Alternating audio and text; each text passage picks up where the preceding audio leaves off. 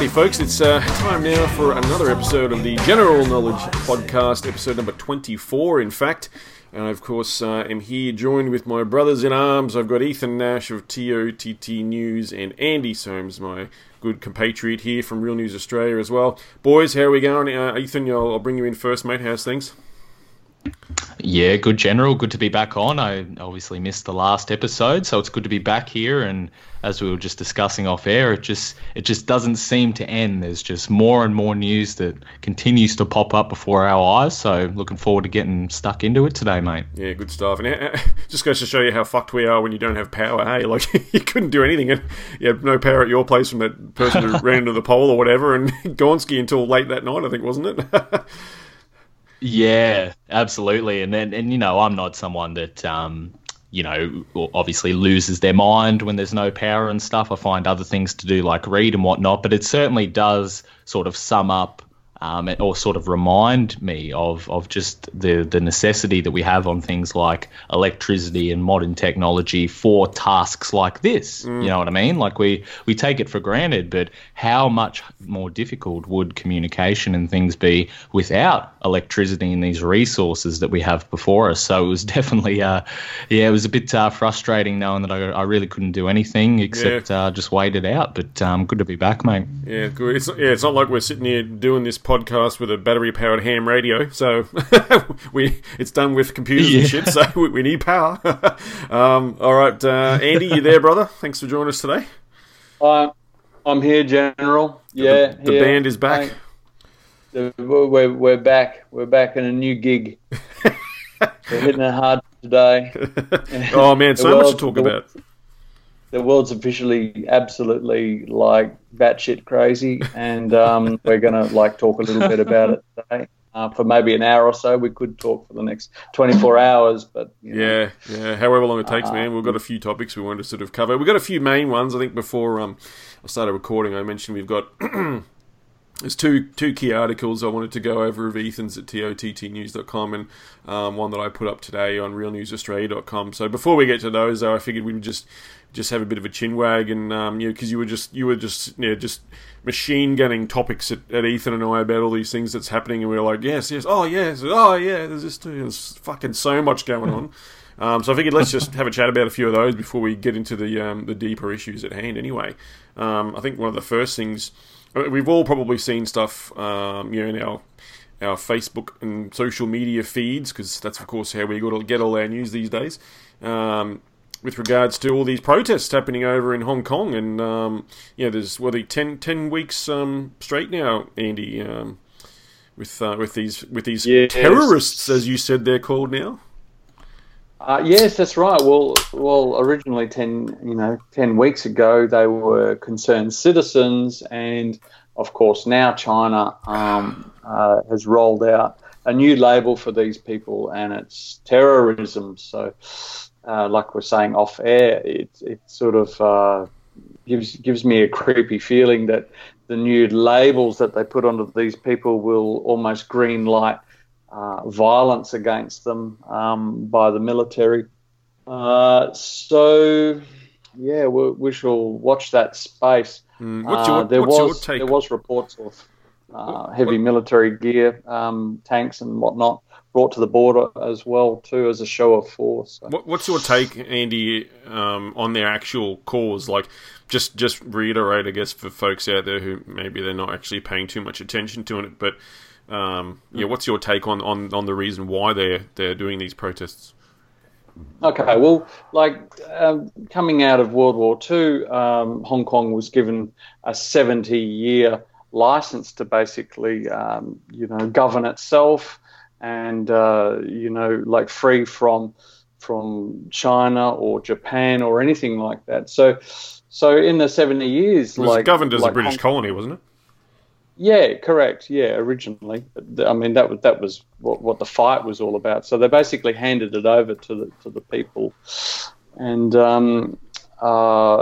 since then, of course, it's prospered very, very well. Thank you very much. And what have we got, 70 years, it's nearly 3 generations of business people and people who've, enjoyed their freedoms, and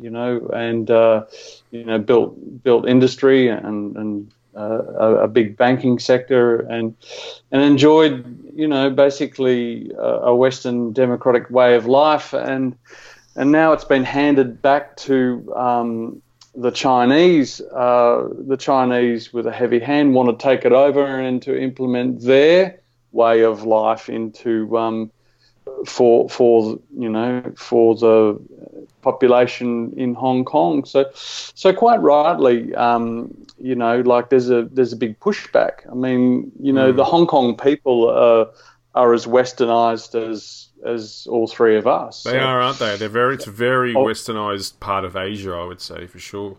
Yeah. So you can understand the pushback, like can you imagine, like almost overnight, like a Chinese rule rolling out in Australia almost overnight, and the pushback for that kind of extreme kind of communistic type behaviour, like straight up. So well, didn't mainland Beijing, didn't they say they wanted to implement that new extradition law, so anyone in Hong Kong who's, I guess, done something wrong by the government will then be sent back to the mainland to be imprisoned or suffer through their laws over there, basically. Isn't that what part of that was about too?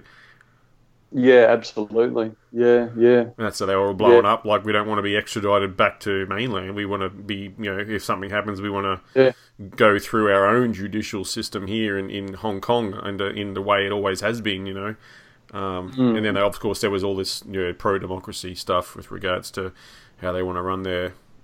I mean, it kind of makes you wonder who's there's a lot of students and things, so who's funding them? There's always someone behind all these movements, whether it's anti-democracy or pro-democracy or whatever, pro-communism, anti-communism. There's always money behind it, and people pushing these people to do this sort of stuff. I don't think it's...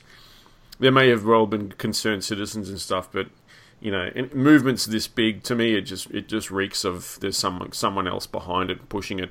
Whether that's a good thing or a bad thing, I don't know. I guess I certainly wouldn't want to live under that particular Chinese rule, and I think Hong Kong's managed to they've thrived under their own systems and stuff for many, many years now. So why not keep that going? I don't know. Ethan, what do you take? What's your take on that situation over there, brother?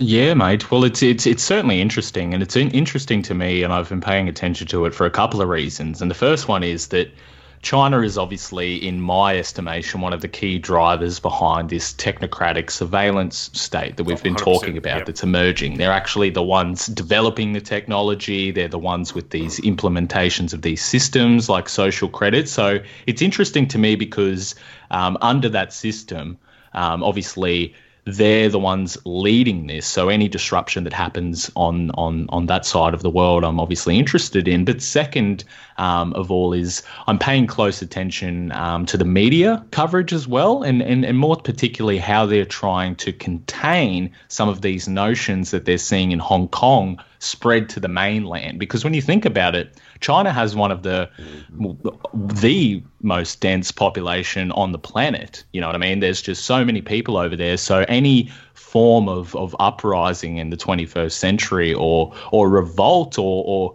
different understanding of the society that they're living in could be catastrophic to the state over there. So it's interesting on one hand to see how China, these people are pushing back, but it's also interesting this week Hong Kong protesters were burning the Chinese flag. So what the media have done in China is they're almost touching upon a nationalist emotion of the people over there to say, look at these traitors that are burning the flag, which is an offence on mainland China. Well, you see, so instead of painting them, instead of painting these people as, freedom fighters and all this type of stuff, they're painting them as anti-nationalist rogues who are out to hurt the state to keep the Chinese population on the main bay.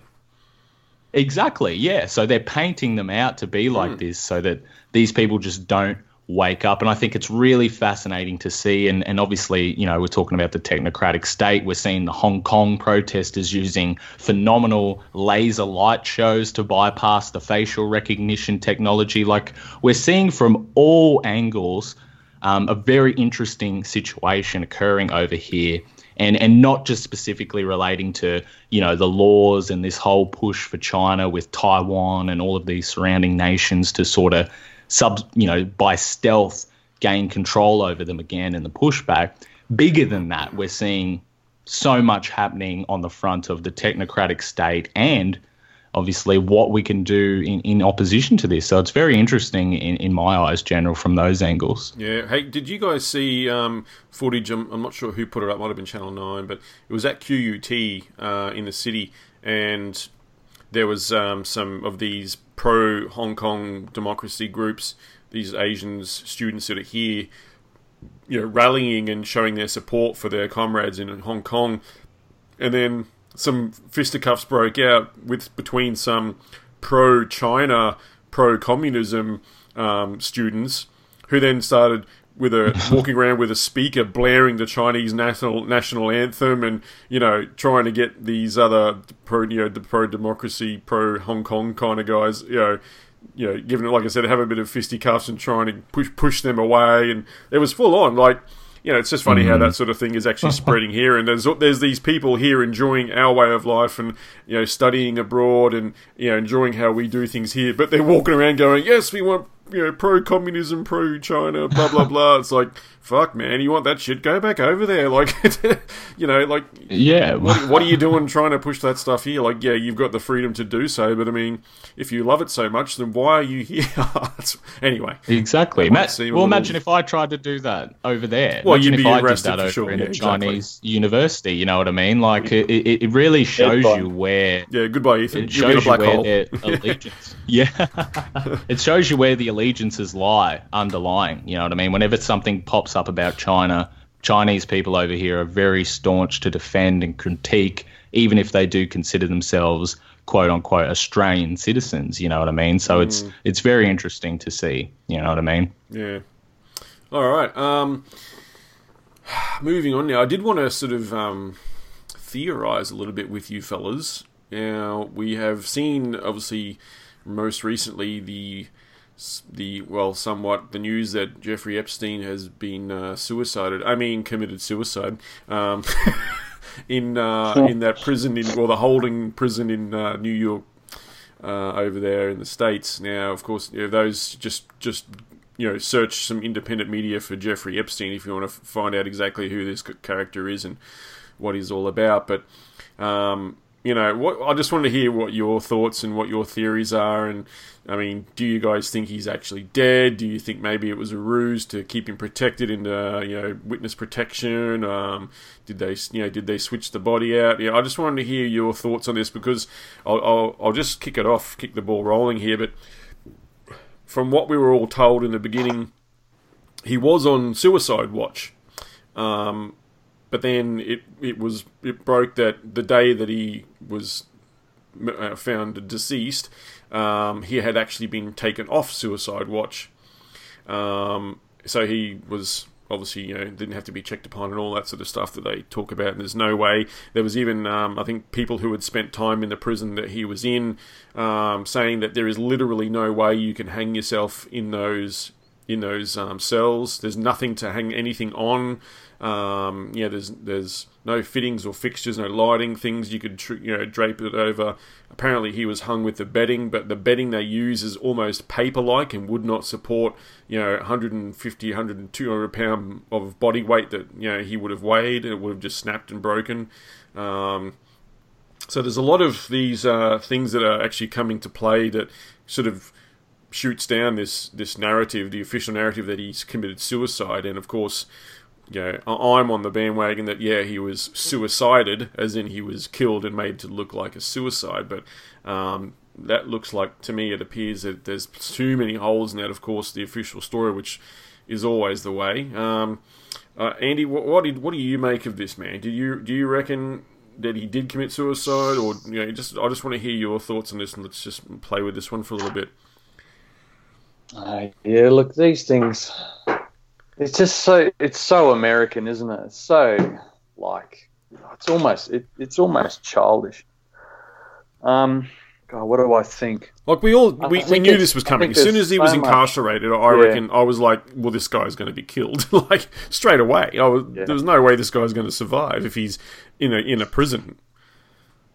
I think you and me had this conversation like before. Like it's obvious to me that this guy was protected elite for many decades, and then all of a sudden he's thrown under the bus. Like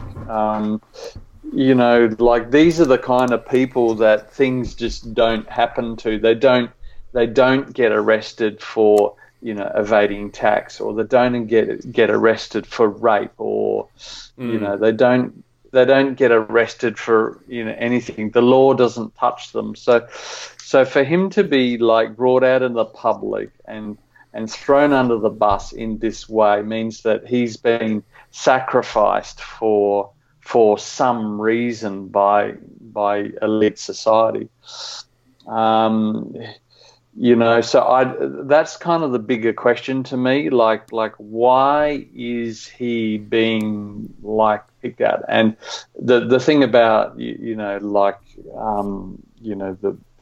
the charges of child rape and all of that sort of thing, I'm not buying any of that. I'm buying the fact that he's done something wrong within the upper circles. Yes, of course, he's probably a child rapist and all of the things that have been said. If he's mixed up with Clinton's, so I'm buying into all of that. But why he's being dragged out in the public is a bigger thing.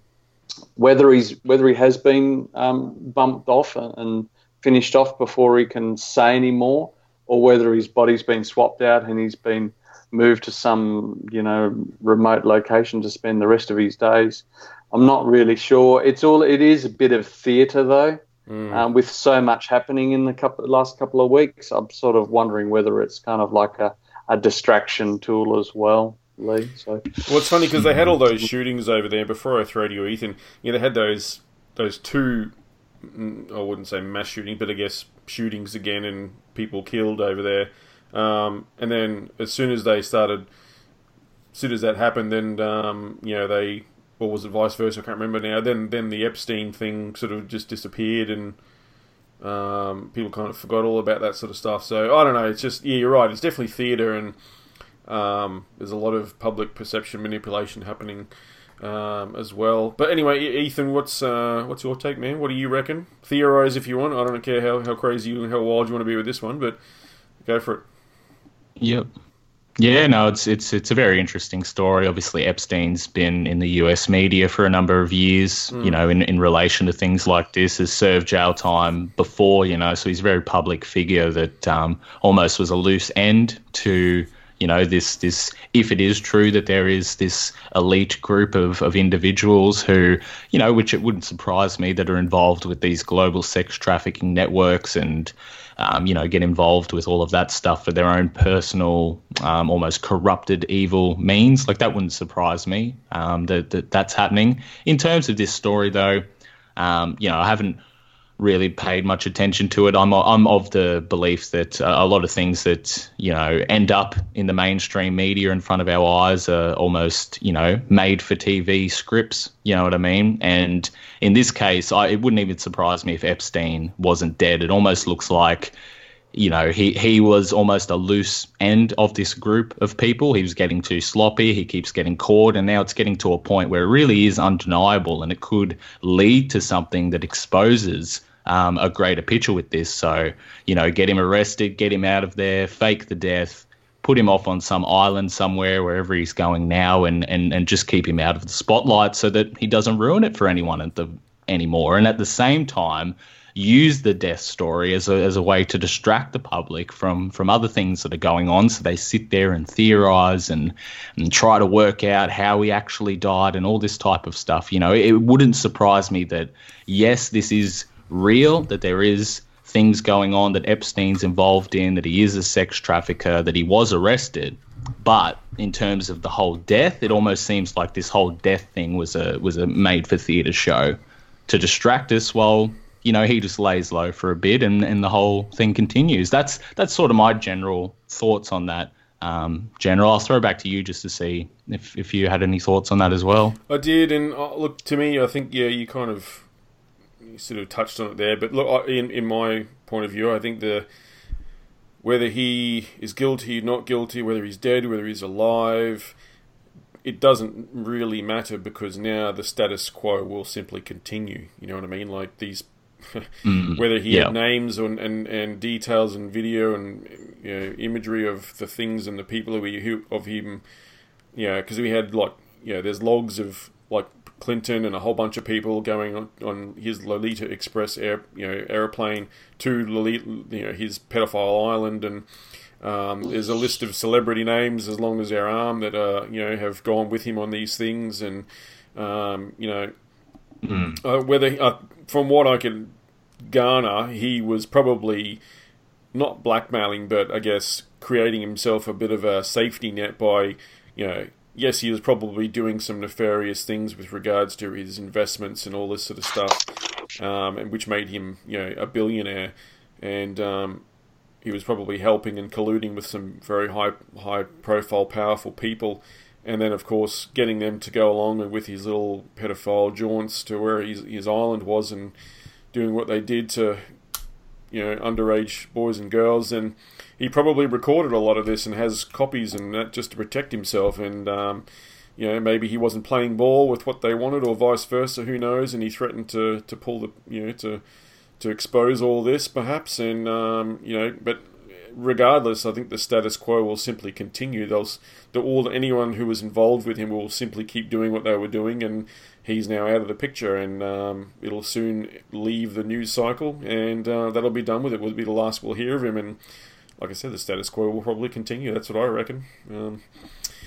Absolutely. And just look at what happened after, whether he's dead or not, whether, as you said, regardless of what happened, everyone raided his house, has got all of his possessions and evidence now all tuckly, you know, cut away so that no one can get to it with the FBI, that's all that happens now, you know? That's exactly. Very good.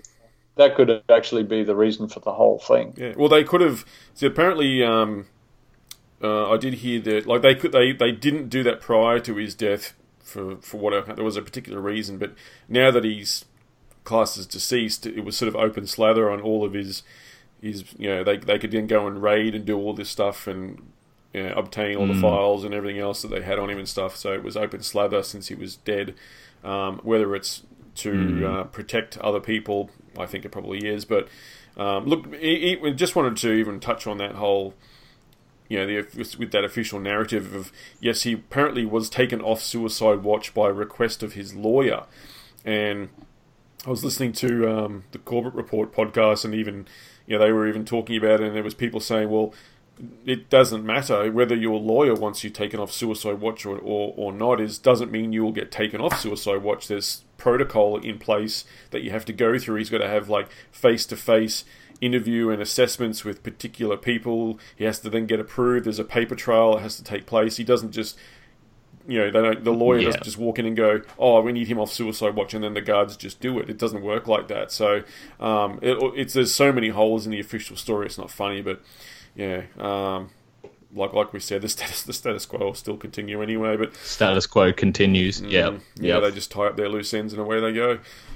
Anyway, well, that's a few things we wanted to cover there. Before we might just move on to the main topics of the day. But before we do, I'll just let everyone know we've the podcast is going very well. We're well and truly over the 7,000 downloads mark now.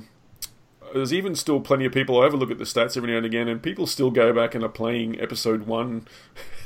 You know, like within the last 30 days, it's had about nearly 30 downloads alone, and that's about the same sort of every month I've seen. So to me, that says that there's new listeners coming on, and they're going back and listening to it from the start all the way through. You know, so which is good. So welcome to all the new listeners that we have out there. Make sure you do subscribe and give us a 5-star rating and review if you could. Really does help. Yeah. Fantastic. And a special shout out to the Australian federal government that might be listening in. You know, Get a life, boys. Oh, so good. So good. I love it. You're the best, Ando. So good. Yeah, anyway, so I'll throw over to realnewsaustralia.com now. So I only just put this up today, so it hasn't gotten into circulation really just yet. But there's one I've sort of been meaning to put together for a little while, and I'll just go over it now, lads. I don't know if you've had a chance to read it or not, but I did remember seeing that there was a study released not too long ago, and it was done by a university in Finland, and the basis of their, the summary, I guess, of their study was that anthropogenic global warming, so man-made caused global warming, was so insignificantly low that it pretty much renders, what was the term they used here? I want to get this right before I just say it, before I butcher it, but where are we? Yeah, so during the last 100 years, the temperature increased about 0.1 degrees Celsius because of carbon dioxide. The human contribution of that was 0.01 degrees Celsius, so insignificantly small. And the report is actually talking about how it's basically particles coming from space that are actually causing cloud cover, and when there's low amounts of particles coming through from space into our atmosphere, then there's less cloud cover, and that, which then of course directly affects the temperatures because of it, because it creates like a reverse umbrella effect, they're saying. So this is what their result of their peer-reviewed study actually says. But anyway, the article, if you folks want to go out there and have a look and read along, or simply like and share, is called Pick and Choose, the Climageddon Bandwagon. So new studies and scientific investigations will always be done and will reveal new information that may contradict the current paradigm, but will anyone be listening? So the governments of the world, thanks to the UN, have made climate alarmism the new fad. You will struggle to find one that doesn't toe the party line of "we're all going to die because of climate change." We are constantly bombarded about how we need to stop climate change and take action on climate change. Billions of taxpayer funds are thrown at things like sustainability and climate change and green initiatives. While it's all well and good that we should cut down our wasteful ways and stop poisoning the planet, and in turn ourselves, but calling carbon dioxide the boogeyman is just plain stupid, and blaming humans for too much carbon dioxide in the atmosphere is plain anti-human. The alarmists claim that carbon dioxide is warming the planet, which will cause catastrophic weather events and in turn destroy us all. Movements like the Extinction Rebellion in Australia are wreaking havoc on major cities to try and get this false narrative across. They claim that governments aren't listening and aren't acting on climate change. And this is an excerpt here from ABC. Extinction Rebellion spokesperson Tom Howell told the ABC it was a citizen's duty to rebel, which I actually do agree with, but in regards to climate, they're a bit nutty there. Anyway, we cannot be ignored, he said. People are uncomfortable with disrupting other people's lives, but it's the best option we have left to get people talking about the climate emergency, to get the government responding to it, and to kind of make the economy pay attention to it. Because if people can't go to work, then the economy can suffer. Every other form of dissidence has failed. We've had our petitions, we've had marches, the government is not representing the people. Before I go on, I actually do agree with many of the points that he actually says there, but I think they're putting their energy towards the wrong things. But here we go. Moving on. Firstly, if you're going to make that claim, be specific. You don't mean climate change, you mean man-made climate change, or anthropogenic climate change, because that's the basis of your argument. Simply saying climate change is asinine. The climate always has and always will change. There is no climate emergency. Secondly, governments around Australia are wasting incredible amounts of money on mitigating the fictitious man-made climate change. It's now built into their budgets, but apparently it's not enough to these protesters. What is their argument based on? The reports from the IPCC. It is the Intergovernmental Panel on Climate Change. And a quote from their website: land is already growing land is already under growing human pressure, and climate change is adding to these pressures. At the same time, keeping global warming to well below 2 degrees Celsius can be achieved only by reducing greenhouse gas emissions from all sectors, including land and food, the Intergovernmental Panel on Climate Change states in its latest report. The UN, with its hidden depopulation agenda, is always labeling humans as the problem. They declare that global warming can only be stopped by reducing greenhouse gas from all sectors. However, the findings from a new peer-reviewed scientific study contradicts this narrative and shows that anthropogenic climate change does not exist in practice. This study provides an opportunity to rethink the impact of clouds on climate. When galactic cosmic rays increase, so do clouds. And when cosmic rays decrease, clouds do as well. So climate warming may be caused by an opposite umbrella effect. The umbrella effect caused by galactic cosmic rays is important when thinking about current global warming, as well as the warm period of the medieval era. They discovered, and I quote, "During the last 100 years, the temperature has increased about 0.1 degrees Celsius because of carbon dioxide. The human contribution of that was about 0.01 degrees Celsius. The following is a massive bombshell. Scientists at Finland's Turku University conducted the study and had this statement. We have proven that the GCM models used in the IPCC report's AR5 cannot compute correctly the natural component included in the observed global temperature. The reason is that the models fail to derive the influences of low cloud cover fraction on the global temperature. A too small natural component results in too large portion of the contribution of the greenhouse gases like carbon dioxide.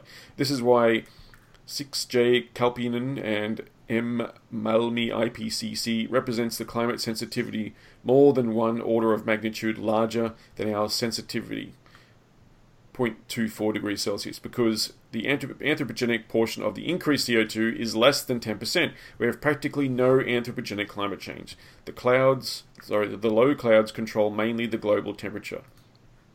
And there's a link right there, folks. You can actually click on the report itself and have a read through it. And it's less than 10 pages, I'm pretty sure. So it's quite easy to understand as well. Moving on. So, have any of these environmental protest movements taken the time to consider this new information? It appears not. Picking and choosing only the information that supports their position is the order of the day. Instead of considering the new study, they have doubled down on their stance and chosen to ignore any new information presented that counters their paradigm of imminent Climageddon. And that's the end of the article there. But it's definitely evident, folks, because in WA, they're now, there's even more protests from these environmental groups happening over there as well. They're still going to be continue to target our major cities and disrupt everyone until we start paying attention to them and all this sort of shit. Look, I really wish we could actually take hold of these people and focus their energy somewhere else where it's actually needed, because they're very much behind this cause, and I feel that these people are similar to the vegan protesters we had recently. They're just useful idiots. Just want to get your thoughts on that. I'll throw it over to you, Ethan. Man, what do you make of that? Would you agree that that these people aren't listening to these new studies that are coming out and simply just picking and choosing the ones they want to believe to uphold their current paradigm? Absolutely, General, and I also think it goes a little bit deeper than that too. That a lot of people, unfortunately, in the modern world, don't make their own decisions by themselves. They don't look at all of the evidence and come to a conclusion based on what they've researched, their perspectives, their beliefs. They're just fed information from other sources, and unfortunately, it ends up in a situation, as you've just mentioned, General, where well-intended people who may genuinely care about the planet, such as the vegan protesters, climate change, all this type of stuff, they're then led astray to become, useful idiots for the system. And I think this is just another perfect example because, as you mentioned, this report clearly shows that it doesn't account for the natural components of the world. And this is something that we see, General, all through the climate change debate and all of the climate change evidence.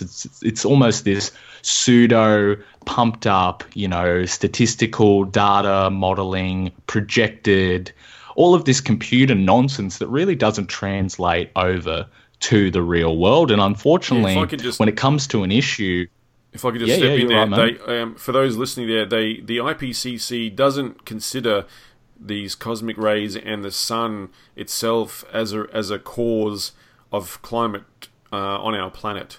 In all their modelling, and you can go through and have a look at all their modelling, just like Ethan was saying, all their computer modelling, all this sort of stuff, doesn't actually take into account these other sources of information, like this report states, that are actually proving that these are the reasons why we have the effects on weather, like cloud cover and all this sort of stuff. They ignore it completely. Again, once another example of don't look, won't find. Sorry, mate. No, that's a perfect point to interject there, mate. And as you mentioned, low cloud cover fractions are not included. Solar activity. There's even reports that don't even take into account the heat that is coming off the sea. They don't even include the sea, and it's the majority of the planet that we live around. You know what I mean? So there's picking and choosing. There's pseudo-scientific things that are done. There's manipulation of the language. And this isn't just some conspiracy theory. We spoke on TOTTnews.com on the last Member Circle podcast about a report that was released that showed over 120 major Australian scientific studies over the last 20 years have been found to be uncompromised or fraudulent in things like Alzheimer's research, everything. What we see in the scientific community is people painting a picture that serves their agenda and then projecting it onto the public. And the problem with things like climate change and veganism and all these types of things is it genuinely pulls on a heartstring, General. So the movements get bigger and bigger and bigger, and it almost ends up in somewhat of a cult, whereas you've said people don't want to look at the other side of the evidence. They don't want to expand their horizons. The evidence is settled. And this article, I had a laugh thinking back, General. Do you remember, I thought it was just a perfect testament how, you know, this movement is going upon the IPCC reports when obviously there's contradicting evidence. And it just reminded me of 2013, where you remember when 52 climate activists went out to the Antarctic to measure the effects of global warming, and then they got trapped in sea ice. Yeah, because all the ice was apparently melting, and then they got stuck in the ice for months or something. Yeah, and then they had to be helicoptered to another ship that got stuck as well because there was so much ice. You know what I mean? It just that story reminded me of what you've written about, General, where it's on one hand you may have all of this information in your own mind, but it never reflects the reality in most cases. Yeah, it's funny, isn't it? Andy, just make sure you take yourself off mute there too, brother. There we go. Yeah, man, what's I want to hear your take on this sort of stuff too, brother. Look, okay, so, I mean, like both of you have documented very, very well, climate change is a complete hoax, 100%. Like, I've done so much research on it. Be specific. You mean anthropogenic, man-made climate change, or climate change in general? I get angry at everyone who goes... You know, they go, I don't believe in climate change. Oh, well, that's where they're trying to catch you out, because climate change is a real thing, but it's natural. So you got to be specific. Okay, well, I'm talking about the political climate change. Man-made climate change, yeah. I'm with you on that one.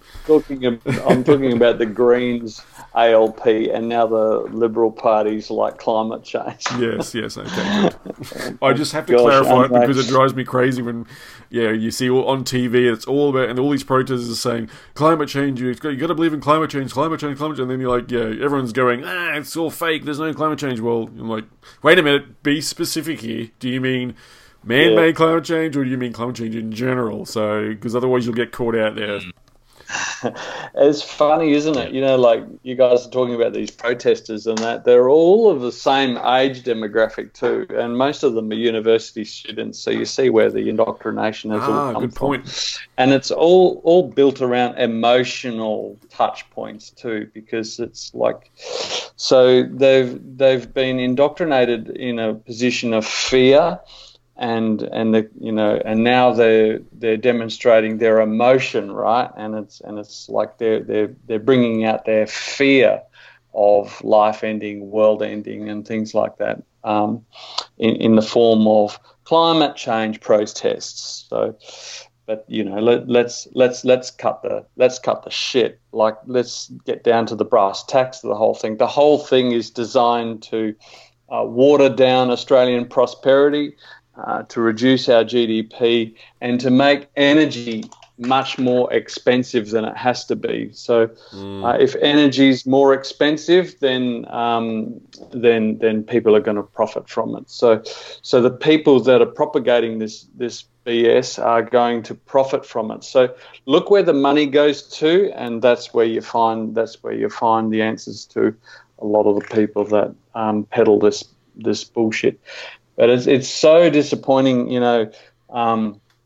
not that I expected it, but a so-called liberal government who was meant to be on the other side to the left in this country and give us some sort of defence against this madness has now adopted it, like lockstep with the Greens and the ALP, so and of course the Democrats over in the US. So, there's no hope politically in this country for getting some common sense on fake climate change. It's been thrown back to the people of this country to try and defend ourselves as best we can from this absolute madness. And I'm not sure. Did you touch on this thing with the Pacific Nations yet? No, we didn't get to that. So I was going to segue into that one now, actually. Okay. Yeah. I've made a few notes here too. Why it's the most obvious polluter in the world would be China and India, right? So why aren't these protesters knocking down the doors of the Chinese and Indian embassies in all of the capital cities in this country? Yeah, exactly. Can somebody explain that to me? Why are they lying on the streets and gluing themselves to Brisbane CBD streets, trying to interrupt traffic? When the main Earth's polluters are sitting in an office only a couple hundred metres from where they're carrying on from. Why not drag it out? Why not condemn China? Why not walk around with big anti-China signs down the street? Anti-communist signs, and really get stuck into the major polluters of the world. If you're fair dinkum, really. Yeah, absolutely. It's a absolutely brilliant point. Yeah, and Andy, I'll just quickly expand on that. And the reason why I believe is because they're not meant to be effective. It's almost like these groups have some form of control at the top that almost puts them in a position where people just hate them. You know what I mean? It's not effective. It's just interrupting everything. And then all of a sudden they're painted in a bad light. Think of all of the vegan protesters storming the farms, all this type of stuff. People don't react well to it. It almost seems like it's intentionally made like that. And what do we see happen when these types of things happen, Andy? Taped to roads, all this type of stuff. Police get involved. And then next thing we see more tougher restrictions on protest regulations in this country.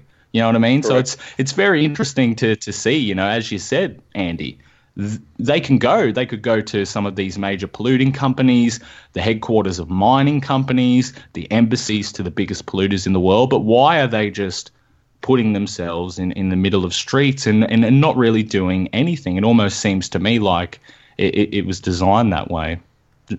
Well, I think it comes down to the modus operandi to the whole thing is to make Australia less prosperous, less productive, reduce our GDP, make energy much, much more expensive to basically lower the living standards of the populace in this country. This seems to be where I'm drawing my conclusion as the whole ambition of the climate change fraud, that's their modus operandi, in my opinion. Mm-hmm. Yeah. Yep. I mean, I couldn't agree more. I reckon if you went up and asked any of these useful idiots, what the biggest greenhouse gas is in our atmosphere, I guarantee you they'd all say carbon dioxide. I mean, I don't think most of them don't even realise that water vapor is actually what makes up something like 80 to 90% of our atmospheric gases is actually water vapor. And then under that, you've got things like methane, nitrous oxide, and or nitrogen, that sort of stuff in our atmosphere, oxygen, other gases and stuff, and a tiny sliver of our actual atmospheric makeup is carbon dioxide, and then within that tiny little sliver, there's a 0.000 something percent that's actually caused from human activity. It's just ridiculous. And and then they're saying, we need to curb all the carbon dioxide we're pumping out in there, when stuff like a couple of major volcanic eruptions around the world will pump out more carbon dioxide in the atmosphere than humans have ever done in our existence since the Industrial Revolution. That sort of stuff. Like, it's just ridiculous. They just fail to consider that all of this stuff that they've been told about, the big boogeyman of carbon dioxide, when in fact, we need carbon dioxide in our atmosphere. Take, for example, what a greenhouse is, and then that's what farmers use to increase their crop yields. They will use these big greenhouses, actual greenhouses, with all their plants inside there, have them sealed up, and they actually pump in carbon dioxide to help increase their yield.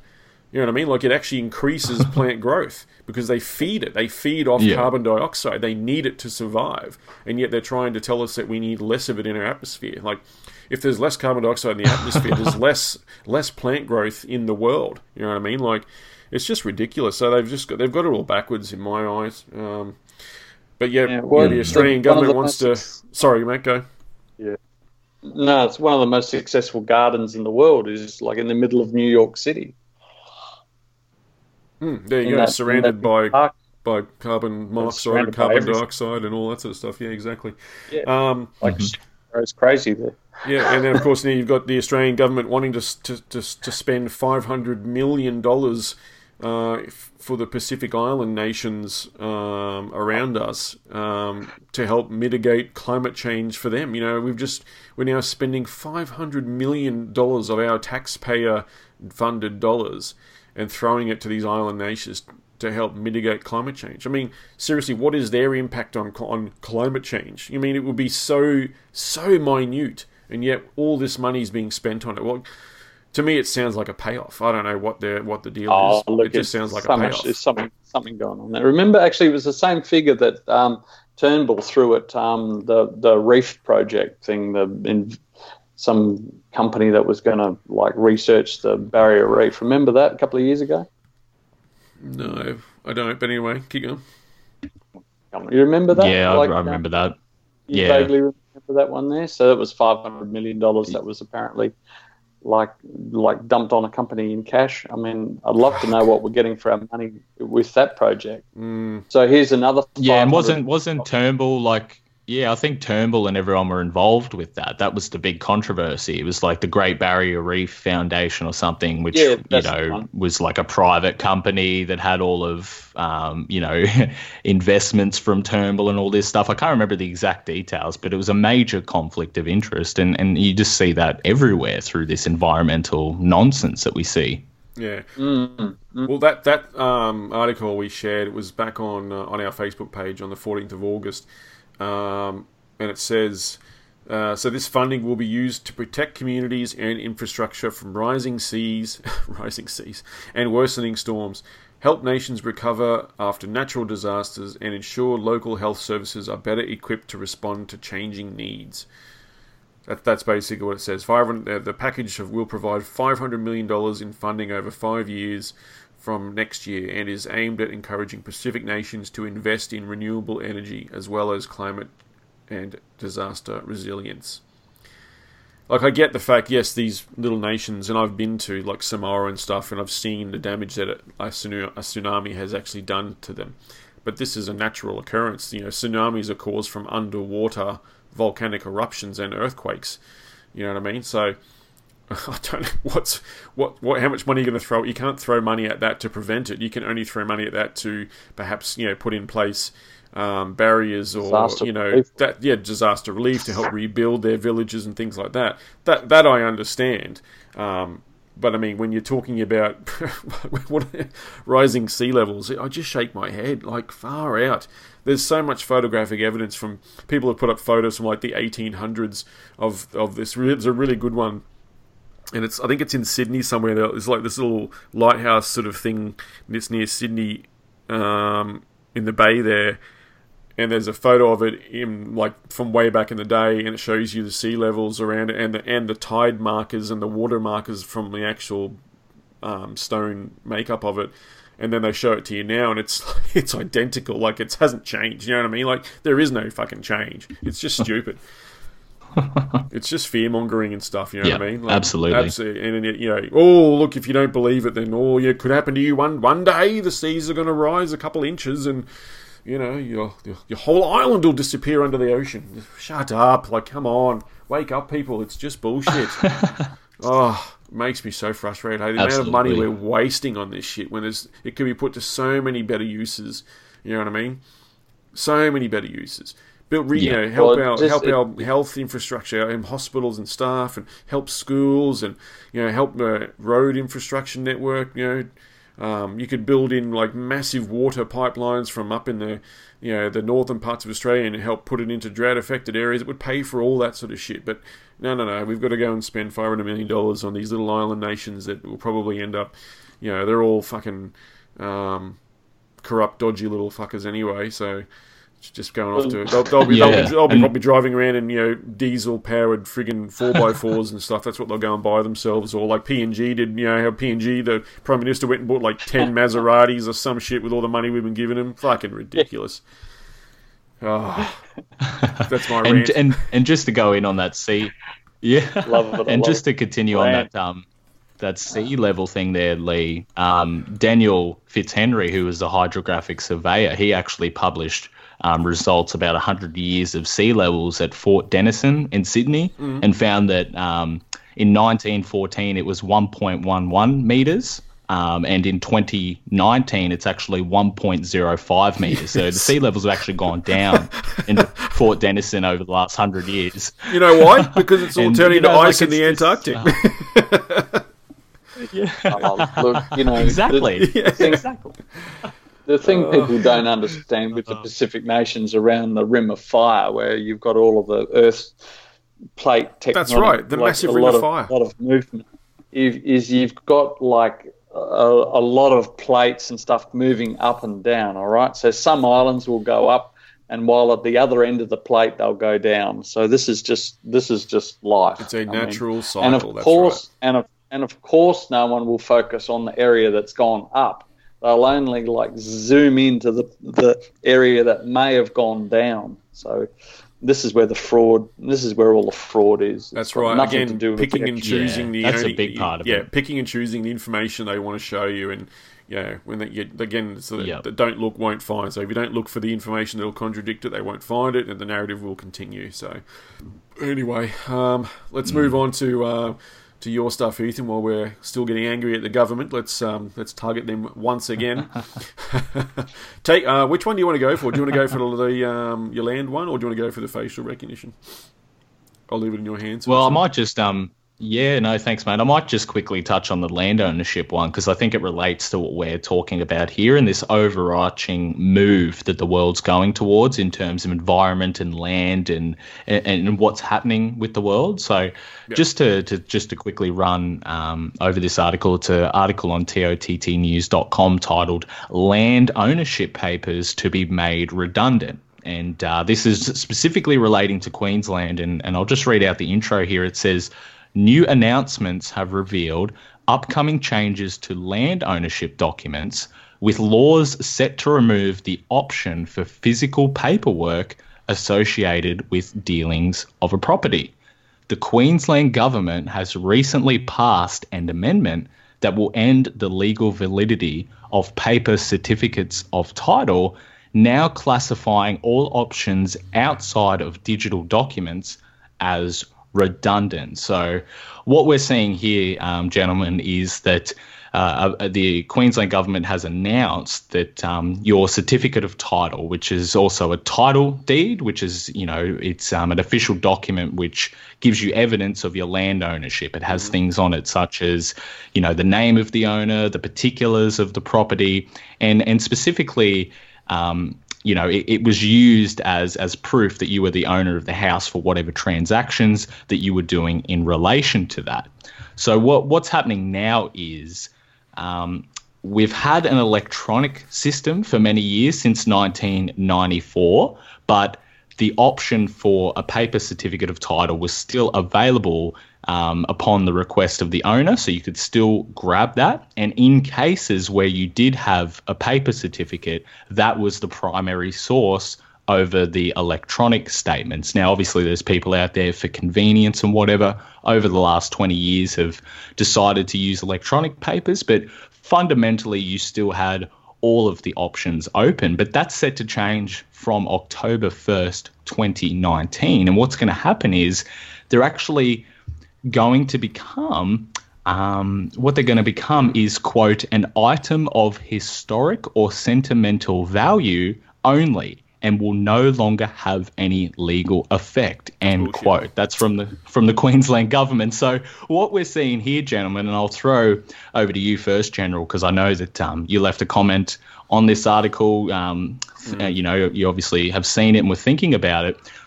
In terms of this, what we're seeing, before we go into some of the concerns with it, what are your thoughts just on this fundamental thing that we are going completely to electronic certificates of titles now, and any paper ship that you own proving that you are the owner of this house is set to be made redundant in favour of a digital system that is centralised, that is out of your control, and is now in the hands of the Queensland government? What are your just basic thoughts on this after you heard it, General? I think it's really concerning, actually, because, if I do my tax, for example, and I say I've got all of these expenditures, maybe I paid cash for some of my expenditures and I've got these deductions, I've got receipts for them. If I don't have those receipts and I can't claim them, if they come and audit me, then I'll get in trouble for that. You know what I mean? So I've got proof with a paper trail. Maybe I didn't want to, maybe my bank card wasn't working that day, or maybe my chip on my card is busted and I couldn't use it, or whatever it is, and I had to use cash to pay for some fuel or whatever for my equipment, and then I get a receipt for that. It's like they're saying that we have to have receipts for this sort of stuff, but now they don't have to have them anymore. Like they're removing the paper trail for some reason, and I find this quite disturbing because in future, so let's say 30 years down the track, or 15 years down the track, maybe we get EMP'd, and all of our this data that's stored electronically is now erased or wiped, or something happens and it's all the servers crash, and it's this information is then lost. Anything you had written down on paper, they're saying the law states now that it means nothing in the eyes of the law. It doesn't matter if you had a paper trail to prove that you were the owner of your land. Well, sorry, the law states that doesn't mean shit no more. You know what I mean? Like it's so concerning that they want to remove this paper trail from this, and to me, it's a move towards the removal of property rights altogether. And that's why I said in the comment that I left on your website there, because in a sense, I'm not terribly surprised that they're going this way, and I think this won't just be Queensland. This will become a nationwide move in the coming years. We'll see more and more states take up this thing. Maybe Queensland's the testing ground for this. I actually kind of thought that WA did this first, but I could be wrong. But we've heard that one of the UN goals in the long run is the removal of all property rights for all citizens of the world. You know what I mean? That's one of their agendas in all of this, Agenda 2030 and all this sort of stuff. So it's a very concerning move, and to me, that's what it feels like. It's a step towards. I don't know if Andy feels the same or not, but yeah, that's my 2 cents worth on this one. I'm very concerned by this, and I'm not happy about it at all, to be honest, because in my eyes, that the title deed to the piece of paper you have to say this is your house, this is my house and land sort of thing, is worthless now for some reason. So, and just because they say so, which is ridiculous. Yeah, it's crazy, hey, and you hit the nail right on the head there, mate, in terms of some of the concerns that I initially thought when I first saw this. There's so many what-ifs that can develop from this situation. Oh, yeah. And when you think that this electronic system has only been in since 1994, every house pre-1994 means that they have a physical certificate of title which overwrites the electronic laws or procedures or whatever, how it's structured at the moment. So that is a bucket load of people. And how many people are elderly? How many people are not up to date with computers? How many do not know how to access this? What type, as you hear the sirens, they're coming for you. Like they heard you, they're listening. Coming for me. Got to get this paragraph out before they come. But in a sense, like, what does that leave for the vulnerable and the weak in society? And what does it mean for this agenda that we're talking about? And just to clarify for some people out there, if you don't know what a certificate of title sort of is, it sort of encompasses very key aspects of the ownership of your house. So if you want to transfer your title, if you want to register leases for your house, mortgages, charges, all these types of things are dictated underlying by the certificate of title. And some of the concerns that have just directly been raised have been the possibility of electronic fraud, which we see rampant all over Australia. And there's also no security. So, like, say if you are a lender or a charge holder, what you normally do with this certificate is keep it as a type of security to ensure that a proprietor of land is complying with their obligations. So if they have a debt to repay, that means that that's there to obviously prove that. So all of this is going to go out the window. And those are just the direct concerns. But Andy, I'll throw over to you, mate, just to get your thoughts. There's also that looming bigger concern of this Agenda 2030, sustainable development, removal of all land rights, that this could be, one of the opening options to get us through there. Because once the paper's gone, all it takes, as General said, is a digital event to happen. Everything's wiped, and now you can no longer prove that you own your house anymore. What are your thoughts on this story, Andy? I'll throw over to you, mate, just going through all of those concerns. Yeah, thanks, Ethan. Look, your comment about the debt to repay really is probably like the biggest thing. Obviously, it's total control, right? Like if it's all locked within government servers and everything in there, it's absolute control. So we have to put absolute trust in basically property ownership and the proof of that with our government, okay, which is a scary thought all on its own. So so if you can imagine, like, if, let's just say, taxation went from, say, 30% to, I don't know, say 70% or something like that, and no one can afford to pay their taxes, and et cetera, and the government can quite easily and fluidly retake property that you might have acquired, simply because they have the digital title deeds all within their own reach. Then it's super easy, isn't it? Like, it's and also the other thing that we'll get onto the topic as well, but it actually ties in with the whole $10,000 cash limit as well, or basically the removal of cash from our society. So we're going to remove cash and remove paper copies of title deeds. Then it's a terrifying future, isn't it? We're basically putting all our trust in government and big banks. So I'm sweating, boys. I'm sweating already over this kind of future.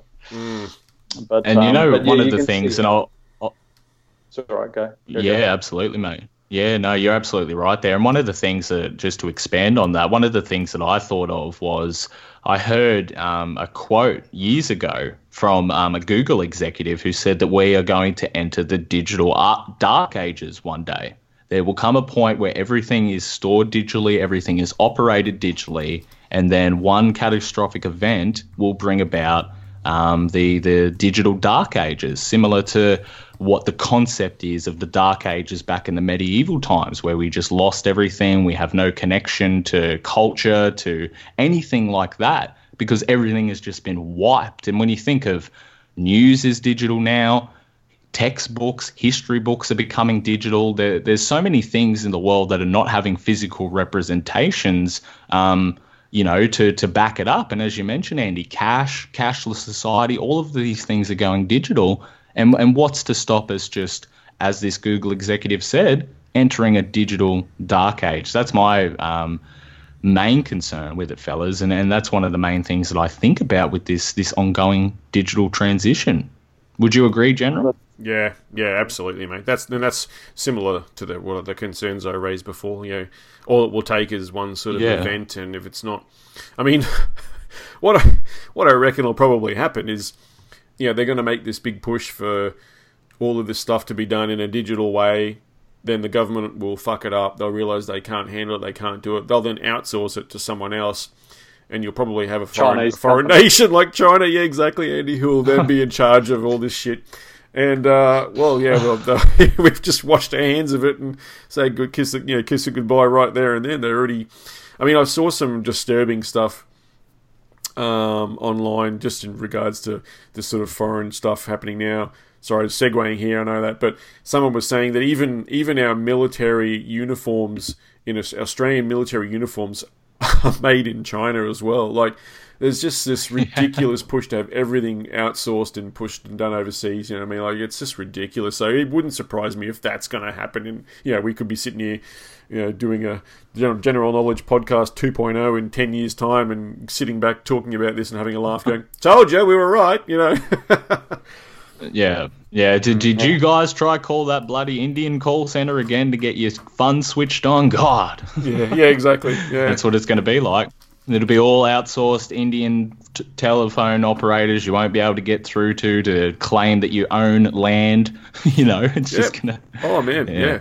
It's a dystopic view, that's for sure, but it's kind of it might be a little bit pessimistic, but I'm actually more a realist than an optimist or a pessimist, and I think that's just the realization of what's happening. So, anyway, it's the reality of the world. Yeah. Folks, everything's outsourced now. It's almost developed. Yeah. Yeah, like what Ethan said, folks can go and check that one out over at tottnews.com. Land ownership papers to be made redundant, so please go and like and share and spread that information around so people can get angry and maybe try and do something about that. We've probably got a little bit of time. We can do another one if you want, man, if you want to switch over to the next one. Yeah, mate, I'll quickly just run through this and get your thoughts on it. Obviously, back to sort of my central topic here, my baby, the technocratic emerging, surveillance society that Australia has been witnessing. We do talk about this a lot, but it's good to keep our finger on this. So, yeah, definitely go over this one. Yeah, absolutely. So just getting back to this, it's a new development that has emerged in terms of this whole push to, as I said, this whole surveillance society here in Australia, and it's based on continuation of coverage that really started in 2017, and it happened, gentlemen, after that Las Vegas shooting that happened everywhere. So just to give a little...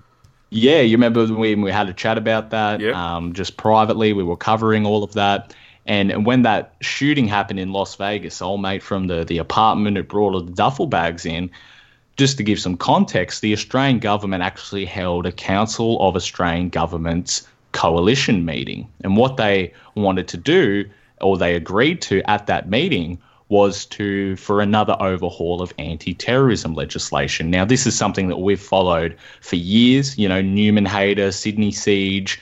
Every time there's something like this, there's a new revamp to anti-terrorism legislation. But the most important thing that arose from this latest meeting in 2017 was that they want to develop a national identification database that will be able to identify potential terrorists across a national network of CCTV cameras. So this is the latest development in that. So I'll just read out the introduction of this article. It's titled Facial Recognition Legislation Now Under Review. Okay, so the Australian government is pushing ahead with plans to develop a national facial recognition database with long overdue reviews into identity security laws now underway in Parliament. The Joint Committee on Intelligence and Security is currently discussing 3 new controversial pieces of legislation after state governments unanimously agreed to develop the biometric identification system in 2017. So that's the meeting that I was just describing then. All state governments got together. And what happened during this meeting? And there's a sister article on TOTT News called Revealed, Australia's National Facial Recognition System. And what they proposed in this meeting was to hand over all drivers and passport photos to a central database. So bypassing state laws on trying to, get information about other people, just bypass that all, a central database with all of our identities on it so that we can be matched via facial recognition cameras. And it sort of, after this announcement happened, it sort of just went under the wing. What we saw last year was 2 laws introduced similar to these laws now, but due to the federal election, everything lapsed. So there was a lapse just based on, obviously, I think there was transitionings of parliamentary staff and the Attorney General, all this type of stuff. Right, so just somewhere along the lines, it just lapsed and it sort of disappeared off the shelves. Now, this is the latest development that is happening. So I got a media release from the Joint Committee on Intelligence and Security because I, back in 2017, entered my details to make sure I stay up to date on this, so you get emails about it. And what they have announced is that they're going to review 3 new national security bills. So the first one is the Identity Matching Services Bill. And what this will do is, quote, facilitate the secure, automated and accountable exchange of identity information between the Commonwealth and state and territory governments pursuant to the objectives of the Intergovernmental Agreement. So that's the agreement that they all signed. And what this law is going to bring about is pretty much the justification, the legal proof, the legal, obviously, the approvement to share our identities. The second one is an amendment to the passports legislation that we have, the Australian Passports Amendment Bill 2019. That also just gives permission for our passport photos to be handed over. And there's also going to be, with the third one, a review of counterterrorism legislation, which we've been covering since 2014. So, gentlemen, 3 new pieces of legislation in the Parliament now, under review after a bit of a delay. And the ultimate goal is to develop a central database with all of our identities on it that are allowed to be exchanged between governments so that we can be identified wherever we go across the country. Now, before we get into some of, obviously, the deeper things, I want to throw over to you there first, General, just to get your thoughts on this. It seems like Australia's push towards a sophisticated surveillance society is back in full swing, and the underlying premise of this will be national facial recognition database. What are your thoughts on this, General? It's back on the tracks, so to speak, now. Oh, I don't know about you boys, but man, I feel so much safer right now because of this. You know what I mean? Like, I can just feel the safety because of this. You know what I mean? I just feel so secure because they're going to have all of this, hey? Fucking hell. Feel the love. I'm feeling the love coming from all the way. It's like the government just wrapped me up in a big warm blanket to make me feel safe and secure, and they've got all my pictures and my facial my biometric data's all in their hands, and you know what I mean? Like, they're going to protect me from all the bad people of the world because they have all this information. Oh, what a fucking crock of shit. I mean, far out. Oh, we talk about this so much, hey, about how they're just gobbling up all of this data on all of us, and now they're, of course, now changing the framework and all these legislations and amendments of the current bills that are out there to fit their agenda of allowing and having the law say that it's okay for them to soak up even more of this data, because it's going to make us safer. It's for national security. You know what I mean? Fucking hell, like. What was that? What's that famous one? I don't even know if he actually really did say it, but there's that quote from, was it one of the prime ministers, presidents, Jefferson, I think it was, when you give up privacy for security, you'll have neither privacy or security, something like that. So I probably butchered his quote there, but anyway, I'm just paraphrasing. But yeah, it's so true. Like we're giving up so much of our rights, and they're just they're altering the framework of all these laws so they can do it by the book, and then be able to soak up even more of our data, and using all of these cameras not just to watch our movements but to track specific people, with the technology now increasing to actually see your face. I mean, I kind of think, you see all these Asians driving around and walking around in the city and stuff, and they've got these little face masks on, like those surgical face masks, because they don't want people breathing all over them and all that sort of stuff. Mate, it's probably going to come down to the fact that they'll probably outlaw those before we know it, because people are going to go down that path of not wanting to be bloody recognised all the time. If you're going to have a little bit of security, you're going to have something covering your face, because otherwise they're going to recognise you, they're going to track who you are and where you're going. And hey, look, I suppose they've already got you, as long as you're carrying your mobile phone on you, they can probably do that anyway, but I guess this is just allowing them even more of a free pass to do it. This is where we're heading. Yeah. No, it absolutely is, General. But I feel safe, Ethan. I completely agree. That's all that matters, mate. As long as you're safe, and we can get some more cameras in your house directly. Oh, please! We'll eventually get them into your brain as well. It's just going to get safer and safer and safer for you, mate. Thank you so much, Ethan. It's exciting times. But as you mentioned, it's just ridiculous, mate. And for those out there who this might be a new premise to, have not heard of this facial recognition system, it's already here, and it's not just law that's being theorized. This will pass, and as we've spoken about in other episodes, the framework is already being built all across the country as part of the Smart Cities Agenda 2030 initiative. We're seeing the Perth CBD roll out facial recognition cameras all across Perth. We're seeing Darwin with their Switching on Darwin project. We're seeing CCTV cameras being added across the Esplanade and in the CBD. We're seeing this amount all over the country. And what we've spoken about before on TOTTnews.com and realnewsaustralia.com, speaking about things like facial recognitions for passports, public transport, for schools. Facial recognition is the new thing, and the structure is already being built all across Australia. What these laws are going to do is pretty much bring in the framework to say, yes, this is legal, and yes, you can now legally start spying on people. And once that's in, it becomes a greater issue, more than just security and all of this type of stuff. It becomes almost a waiting period to see, well, where will this then be taken further? And Andy, as we've spoken about before here on the podcast, mate, it almost seems like that type of scenario, national facial recognition technology, where if I fly from Queensland to Tasmania, a camera will recognise me as Ethan from Queensland, just like that. This type of scenario, Andy, it leads the way to what we've been predicting about a similar Chinese social credit system that could emerge. What are your thoughts on this, mate? Do you see how we're transitioning to what I would describe as a similar model that's being introduced over here?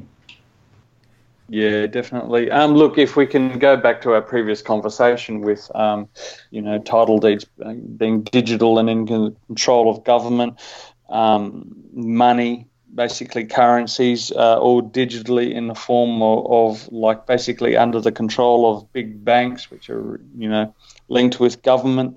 And now our personal data, including our facial recognition data, like all under the control of government.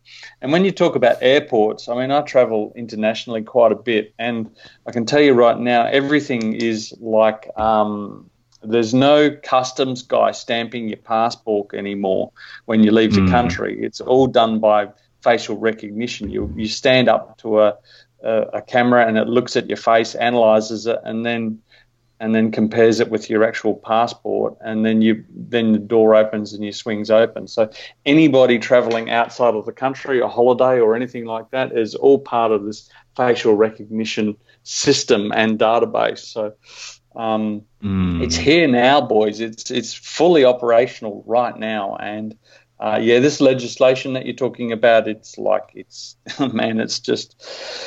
done. It's so the green light. It's a green light. It's just being ticked off like legally, and I reckon within a couple of years it'll all be fully rolled out and fully legally mandated and operational. No question at all in my mind with the whole thing. So yeah, but you're safe now, Andy. You're safe. Oh man, I feel so safe too. Like a big warm blanket. With the Australian federal government logo on it. People say to me, don't you, you travel to PNG and stuff. I said, man, I feel so much more safer in PNG than what I would do, for instance, travelling to Melbourne or Sydney. So, jam that where it fits. It's just, I mean, all of this stuff that they're rolling out for of course, our security. I mean, it is not going to stop fuckwits like the dude that was, stabbed a woman in that CBD in, was it Sydney or Melbourne recently? He was a mental health patient that had got out from his ward or wherever, and stabbed one woman, cut someone else, and then the guys pinned him down with a milk crate and a chair.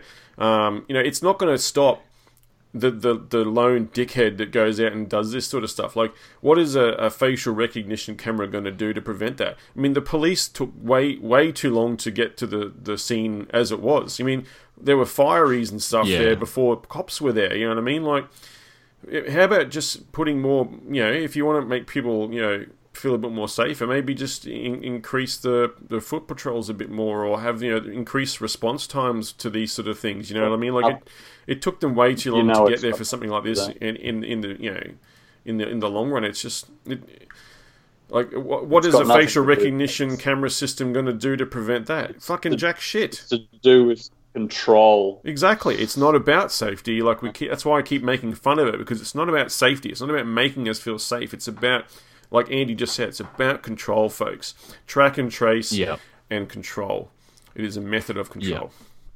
And it's the ultimate form of control. Like, think once this system is in play, if there's something similar to a social credit rating in society, where if you jaywalk, you get down a point. If you don't pay your debts, you get down a point. All of this is going to be in there, but it's also going to be for things like sustainable development. Okay, we can now see that Ethan Nash is using over his oxygen limit or his fuel limit, or he's gone outside of an environmental zone that's been made endangered. That before, Exactly, like it's going to be the underlying control of this system, because you will not be able to go anywhere without these cameras recognizing and identifying. And wrapping back to what we were talking about at the start, this is why I love what they're doing in Hong Kong so much with all of the laser shows and everything, because they're showing us pretty much the first instances of humans against this technology that will, by the looks of it, eventually come to control all of our lives. You know what I mean? So I'm sure there's ways to get around it, but this will be the underlying system that makes everything else function going forward. Yeah. Because there's a way to you're circumvent accountable it, 24/7. Yeah, we'll have to find a way. And there are ways to circumvent this stuff. And it's good to see that some of those folks over there have found a way to do it. But yeah, if anyone else out there knows any other ways to circumvent these sort of things, then feel free to spread that information around, because, you know, where there's a will, there's a way. And it's, if they're going to go and put these systems in place against us, then there will be a pushback. It just depends on how big we push, that's all. Absolutely. I couldn't agree more. So that's available at tottnews.com for everyone to go check out. Facial recognition legislation now under review, and we'll be following that closely. Awesome. Good stuff. And great work as always, boys. Good insights and good comments. This is why I like having all three of us on the podcast. It's good to see.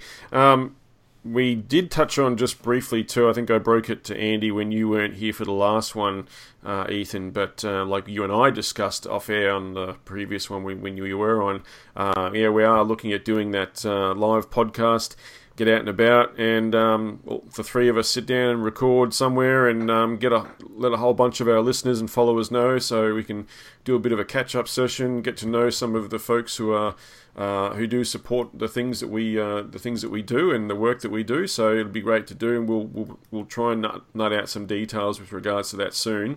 I think I mentioned that I'd like to do it maybe sort of towards the end of spring or something. I think it'll be nice weather, a good time of year to do it, and get people out and about for a cold beverage and sit down and have a listen and enjoy the company. I think when we do a podcast, I think that'll be really good. I'm looking forward to actually doing that, because you said you've got the gear to be able to do that, which is awesome. And then when we get back home, we'll upload it and put it out there for everyone to do. But I think it's going to be, I've been really keen to kind of get in contact and just to reach out to all the folks out there that are actually listening to us and who are reading us and follow us and comment on our pages and all that. And if there's going to be some in Brisbane who are willing to come out and say g'day and actually put an actual face to the name we see online, then it'd be great. I think it's really good to sort of network like that and just increase our presence, you know what I mean, and let folks know that we are three real blokes. We're not bots sitting here, doing this sort of shit. It's something we're really passionate about. But I think learning and hearing the stories and talking to people who are out there, like you've reached out to a few people who follow you, and they come on your member podcast now and again, which is really good to see. So I think actually getting out and just having a bit of a social event and then doing a live podcast is going to be really good for us. So I hope you boys are still keen as mustard for that one. Yeah, super absolutely. keen, I'm looking forward to that. Keen. Awesome, good to hear. All right, lads. Well, I'm happy to wrap that one up for today. Unless anyone else wants to chime in and sign us off with something else to ponder for the time being. Just very, very quickly, a couple of things. AVN having an event in Perth. Look that one up. It's happening this weekend. We didn't cover flu mandatory for frontline healthcare workers in Victoria. We'll cover that some other time. A movie to maybe investigate, The Hunt, is happening this month. It's quite a controversial movie. We'll cover that some other time. And basically, I wanted to touch on an article on Real News Australia, the MMR vaccine, basically the culture origin of from aborted babies. Just some nice, comforting little note for people who are contemplating an MMR vaccine, that your MMR vaccine comes delivered courtesy of an aborted fetus. So, correct. Yes, we shared congratulations. That one on the 12th of August, that one. Yeah. Well, just a little reminder. But that's it from me, General. Awesome, thanks, man. Good to touch. So many good things. Andy said earlier, we could literally take this podcast to about 3 hours, and we can just keep going. There's so many things to talk about, but we don't want to keep everyone, bored out of their minds. We try and cover some key topics and keep it fairly concise for everyone and have a bit of fun with it, which is good. So thanks again to everyone out there who supports us. Ethan, are you good to go for this one? Anything else? Yeah, no, nothing else from me. Just to thank everyone for tuning in again. As always, head over to tottnews.com if you want to check out more of my work and some of the things that we've spoken about on the podcast today. Thank you again to all the members out there that help keep my operation running. I know that you're listening. always appreciate your support, and we'll be back here with more news next time. Looking forward to it. Awesome. Thanks, guys, and we'll sign off now. Cheers.